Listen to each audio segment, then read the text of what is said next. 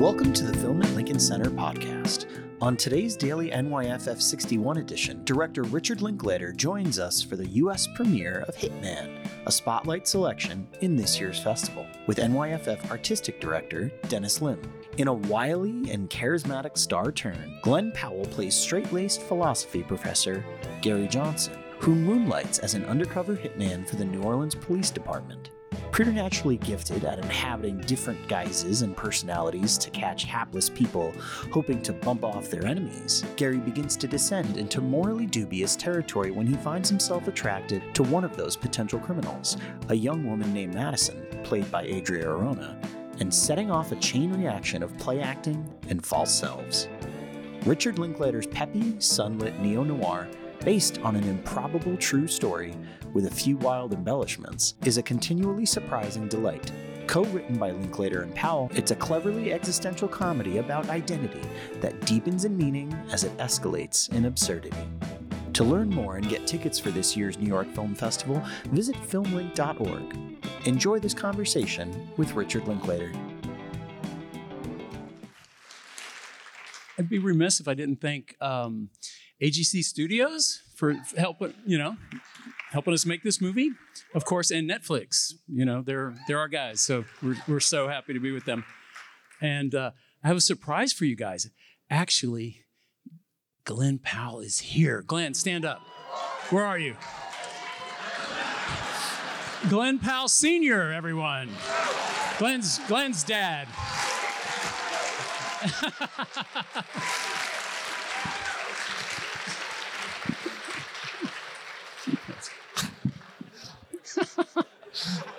I'm glad you could all be here. Thanks. Why don't we start with just the beginning? And you brought out Skip Hollandsworth. Yeah. And you had actually worked with Skip before on a film called Bernie, which I think one of your another. Thank you. Those who've seen it, yeah. A film that has kind of a certain kinship to this film. Yeah, well, Skip has a nose for a twisted true crime story. I read everything Skip writes. Texas Monthly is a big magazine in my neck of the woods. And so I was just a fan. And yeah, we had gotten together in the late 90s on Bernie when he wrote that article. I called him up and, we became friends and even went to that trial, the Bernie trial. That was kind of an ongoing thing. And then it was a couple years later. We hadn't made the movie. We're still years away from that. But he wrote this Hitman story. I was like, that's crazy. It's like, because I'd always heard that hitmen didn't really exist. I'd heard that somewhere, and Skip kind of confirmed it. He goes, yeah, it's just totally, but all these people think it is. And I was like, what a weird, it is like Gary in the movie. He is this kind of quiet guy. He taught at a college, everything. That's all very true to his character. And I just thought that's so funny. He would do these disguises. And we took all that to the nth degree. He didn't dress up the way, Glen does here. Thankfully, we had more fun with it. But yeah, it was just such a kind of a strange world there. But Skip Glen called me up. This is years later. That article came out in 2001. And did you think it might be a film at that point? Yeah, I remember talking to Skip about it then. And, he reminded me, like, for a second, back there in the early 2000s, at some point, Brad Pitt had optioned it. There was a script written. I never read it. It just kind of floated around. People had optioned it. And then over the pandemic, during that, Glen called me up. It's like, oh, hey, Rick, I read this article about this hitman. I said, Glen, I read that article when you were in junior high. I was like... or whatever. I was like, yeah, I've been on that for years. I'm friends with Skip. And then we just started talking about the option, I guess, was up for, the article was up for renewal, like someone could option it. And we just started talking about it. And we decided to leave the article. In the film, we're trying to be upfront about that. We say in the coda at the end, 0 murders.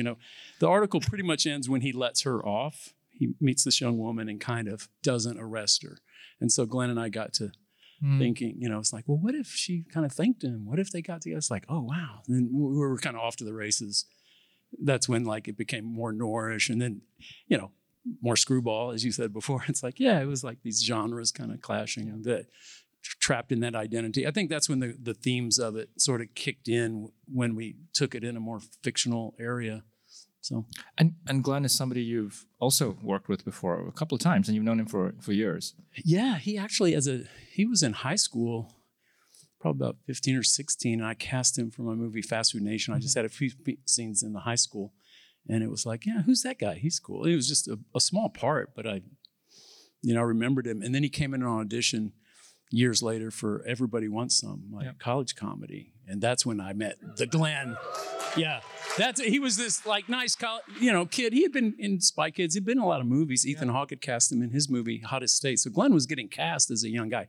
He was special. It's like, oh, who's that guy? You meet hundreds of people, like, yeah, let's get that guy. He was that guy. So, but he came in as a man on Everybody Wants Some. I was so relieved. I asked my casting director, when did Glen Powell get so smart and funny and charming? Like, he had been in LA a while. I think he had found his voice, let's say. And so that was a lot of fun working with him. He did one day on my previous movie, Apollo 10.5, he played a NASA guy because he played John Glenn in Hidden Figures. I said, you're play the other side and work it, Mission Control. So he worked like one day, he was doing me a favor. And then, he called me on this, and we were working on it. And I was like, Glen, let's just write this together. We're sitting here on the phone 3 hours a day. Let's just start writing, instead of me writing it and then let's workshop it in rehearsals. Let's just start working on it. So, yeah, I mean, he's a great collaborator, really funny, really smart. The guy you see up here. So great. I want to hear a bit more about that process, because it's interesting that you've also co-written with actors before. I think obviously of Ethan and Julie in before movies, and if you can say a little bit about how was the process similar in some way, because they're writing roles that they are going to. That's why I asked him pretty early, because I was like, we're gonna workshop this and rewrite it anyway. That's kind of how I work. I have a lengthy rehearsal process where I'm just sort of rewriting, but with the actors around. Trying to get the dialogue just right. And people think my films are like improv or something. It's like, no, they're really we're crafting that dialogue to the perfection in rehearsal. So by the time we're shooting, it's what we've, finalized. So, he just kind of came. It seems natural to me, a lot of it's just dialogue tweaking, or I don't know. It's like theater, they workshop it a long time and you keep working through it. I'm a slow thinker. I need all that time to kind of work it out. You don't seem that. I mean, you work a lot. So I'm not sure how that translates to the pace of production. I'm a persistent thinker. Okay. I'm not that quick. Can you talk about, I guess, the other piece of the puzzle with casting Adria, and how the chemistry seems really important with the two lead actors? Oh yeah, I was really. I mean, that without her, you don't have a movie. Like I don't know, she was wonderful. I wasn't familiar with her, but she kind of came up. We were looking for people in that age range, and I saw her, and I started seeing some movies and things she was in. I'm like, oh, she's really special. But it wasn't until I met her. I mean, it was over Zoom. I just started talking to her for a long time. I was like, gosh, she's so perfect. Not only like really hot, but like funny and smart. She got the humor of it. She had to check a lot of boxes, because to be a proper femme fatale, you have to would you give up everything you've worked for, everything your whole life, everything for her? Yeah, you got to check that big box. So not to be, so she checked that box. And then she was just, they hit it off so immediately. And I just knew we were off to the races together, and we had so much fun. And she just joined our team, the three of us started working on the script, and we rehearsed these scenes for, so much. And she added so much, she's, feels like she's a screenwriter too, in that regard. The one scene that we were talking about just before we came on stage, yeah, we kind of need a name for that scene. What did you call it something? I'm talking about the scene where he goes to her and coaches her with the phone. He has the phone at the door. Yeah, we need a good name for that scene. It's really critical to the film, and I think everything we were talking about, just thematically, and just the screwball nature of the film, it all sort of comes together. Yeah, that was fun, because it was that's when I think the noir and screwball are really just colliding in that scene, because they're the basic screwball couple who they're meant to be together. I thought it was too dark for the noir, the tropes of that genre is the poor guy ends up either dead or in prison, right? She either gets away with it or she dies. And it's like, nah, what if they're really meant for each other? You know, like that's the screwball thing. It's like, what if they actually are? They just have this little messy beginning. It's not exactly a meet cute, I don't think. She's trying to kill, you know, but, or it is kind of cute, you know, we can have it both ways. And then, yeah, so like that's the obstacles that are keeping them apart. Like, oh, let's go that way. And so there's a couple, you know, there's a small body count by the end, but so, you know, if you're going to go dark comedy, dark romantic comedy, I don't think there's enough of those. Did you talk about that a lot with, you know, with the actors and just that balance of dark and light? And obviously, I think most people would not have ended the film this way. This seems very you. I don't know. It's like, God, can we do this? Like, yeah, we can do this. Keep going. You know, like, yeah, we just make each other laugh and whatever seems, yeah, I don't know. I don't question it too much. I don't know. I'm going to ask one more, and then maybe we have time to squeeze in a couple of audience questions. So Gary Johnson, did you meet Gary? In the credits, he said he died last sad. year. Yeah. He passed away. Like literally, we were tech scouting. We were that close to shooting, and I was trying to get a hold of him because I hadn't talked to him over the summer. Even I had talked to him in the years previous, as it looked like the movie might happen or might not. And I was like, I'm not going to talk to Gary again. I just talked to him on the phone several times. I mean, great guy. That's where some of that, like he was the chillest guy. It's like, hey, we're going to make a movie of, you know, with your character. And he's like, yeah, sounds good. You know, he didn't really, he said, well, Skip says you're a good guy. Good enough for me. You know, he didn't really, you know, you think when you're being portrayed in a movie, your name, you would be a little more, he was truly a Zen, like, he knew about all the fictionalization that you would. Yeah, I don't think I got into all the details, but he wouldn't have minded, I promise. But it was so sad because I was like, oh yeah, you got to come visit the set, and he's like, oh, sounds good, you know, like whatever. We would talk about baseball and stuff. He was truly the chillest guy ever. But and then when I couldn't get a hold of him, I want to say, hey, Gary, it's really happening, you know. And couldn't get a hold of him, you know, as weeks went by, and I called Skip, and he was like, I'll call Sonny. He's a long time, technically an ex-wife, but a partner. They're very close. And he's like, Skip, call me back. He's like, Rick, call me. Something terrible's happened. I knew right then. I was like, oh no. And Gary had, you know, he was a Vietnam vet, and it's not some kind of pulmonary disease, you know, like Agent Orange type shit, where it just kind of takes you down rather quickly and at that age. So it was really sad. So, you know, I didn't have any problem dedicating the film to him, but I just like that it was grounded, even though the film takes that huge flight of fancy, I guess. But it's the fact that it was grounded in a real guy. This is a real job. You know, a guy, you know, when you shoot your mouth off in a bar about wanting to kill someone, thankfully, people tend to call the cops and say, hey, there's some guy talking about, and then they have to set up, someone's got to show up and, you know, hear you soliciting, you know, I get, or is it entrapment? I don't know. It's a morally, but you know, but I always thought it was fascinating that just that hitmen in the pop culture, that, you know, hitmen are this thing where it's so ridiculous if you think about it. And I've known this for years. I mean, read the article 22 years ago, but I've always studied, you know, when, so-and-so arrested, you know, hiring a hitman. And that Tiger King idiot, you know, he's like hiring a hitman. It's always the case, but you've never heard of, we finally caught this hitman today. We think he'd killed 15 people with a high-powered rifle from 500 yards away. We finally got this guy. You know, never. It just doesn't exist, you know, not that, like, sure, gangs kill people, drug cartels, I mean, it's a real thing, targeted killings, but they're affiliated. But this idea that you would just sit down like out of the phone book and pick out something, and that's the crazy part. But people are they're nuts. I looked at these, I had a lot of surveillance videos. Skip gave me boxes of his research. I'm listening to these recordings, I'm watching these videos, and man, is it society ladies in nice hotel rooms. A lot of that is just real, that dialogue. A lot of that stuff is just, you know, so I just thought it was so banal on one hand and just so weird and darkly funny. Like this person's choosing to end someone's life.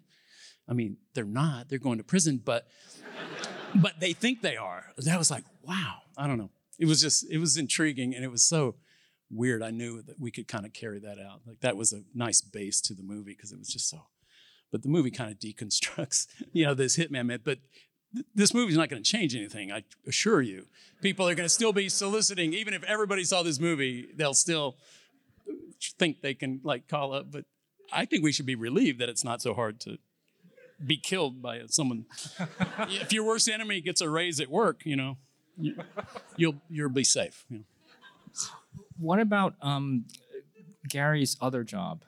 Was he a philosophy professor? Because that really works in the film. And he wasn't a professor, but he taught at Houston Community College. I think he had a master's, where you don't. But everyone, if you're teaching college, they call you a professor. But he loved it. He was like a Jungian scholar and just But that also really allows you to get into some of the themes of the film in a really playful way.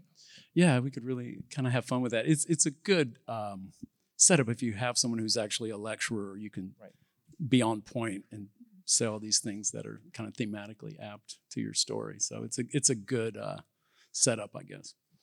I'm getting the wrap-up sign, but maybe if we keep them brief, we can probably take 2 quick questions. Better be good. So okay, right there. Because question about whether there were specific inspirations for the film. You mentioned the hitman inspirations and other inspirations. Yeah, since we're sort of sending it up, I mean, it's not. I got to put in a lot of fun hitman images from movies and shows and things you like, but I wouldn't put that in the inspiration. That was just kind of an example. It was a fun montage to work on for sure. And the costumes, I don't know, we just kind of, everybody on this movie with the hair and makeup and the costumes, Tara Cooper I introduced earlier, we just went way out there. There were scenes when Glen and her really rock and rolled on it. I mean, it was like Glen would get out of the van on the day in the morning after 3 hours in hair and makeup, and we would just look at him and our jaws would drop. It's like, oh my God, this can't be happening. This guy looks so crazy. And Glen really, he worked on all those accents, and he was reading books on body language. He took a deep dive into all those characters. It was really fun to be around. All right, we will take one final question. Question is about the contemporary setting, and maybe you can also talk about New Orleans and why. Yeah. There. Yeah, contemporary. I mean, from 2001 to now, it's like, what's changed that much outside of technology? But it's a good thing. Actually, technology on the murder front, it's really hard to get away with the murder these days. Have you noticed? I really know this shit now. I mean, there's no child abductions. We're all under surveillance all the time, your phone. So that the contemporary setting almost makes it implausible that, but in that case, we went back to the 2001. No one's going to care. But so it was technological was the only adaptation. But we didn't, we're just telling a story. So we didn't obsess on that. And we never thought to put it in the early century. It just wasn't that. We were kind of low budget. We don't want to make a period film to such a nondescript period to begin with. So if you can do that, go all the way with it. But did that answer your question? Was there anything else? Oh, yeah, New Orleans was wonderful. Like everybody, I've been there over the years, but it was really fun to make a movie there. And New Orleans is just the kind of town that, I speak, the original story was set in Houston, but when we moved to New Orleans, it was an easy lateral move of crazy fucks with, yeah. So New Orleans it's kind of the metaphor for the movie. New Orleans, the people are great. You just love everyone, but there's this undercurrent of lawlessness and you get the police are understaffed. Oh yeah, so-and-so got carjacked. It's just, you live in that, but you don't care because everybody's so great. And the food and all that stuff. So, so I don't know. It's a wonderful city. Well, this is a wonderful evening. Hope they're proud of this. I hope thank you, Rick. Thanks so much. Thank you, Dennis. Thank you. Really appreciate it, guys. Thanks so much for being here.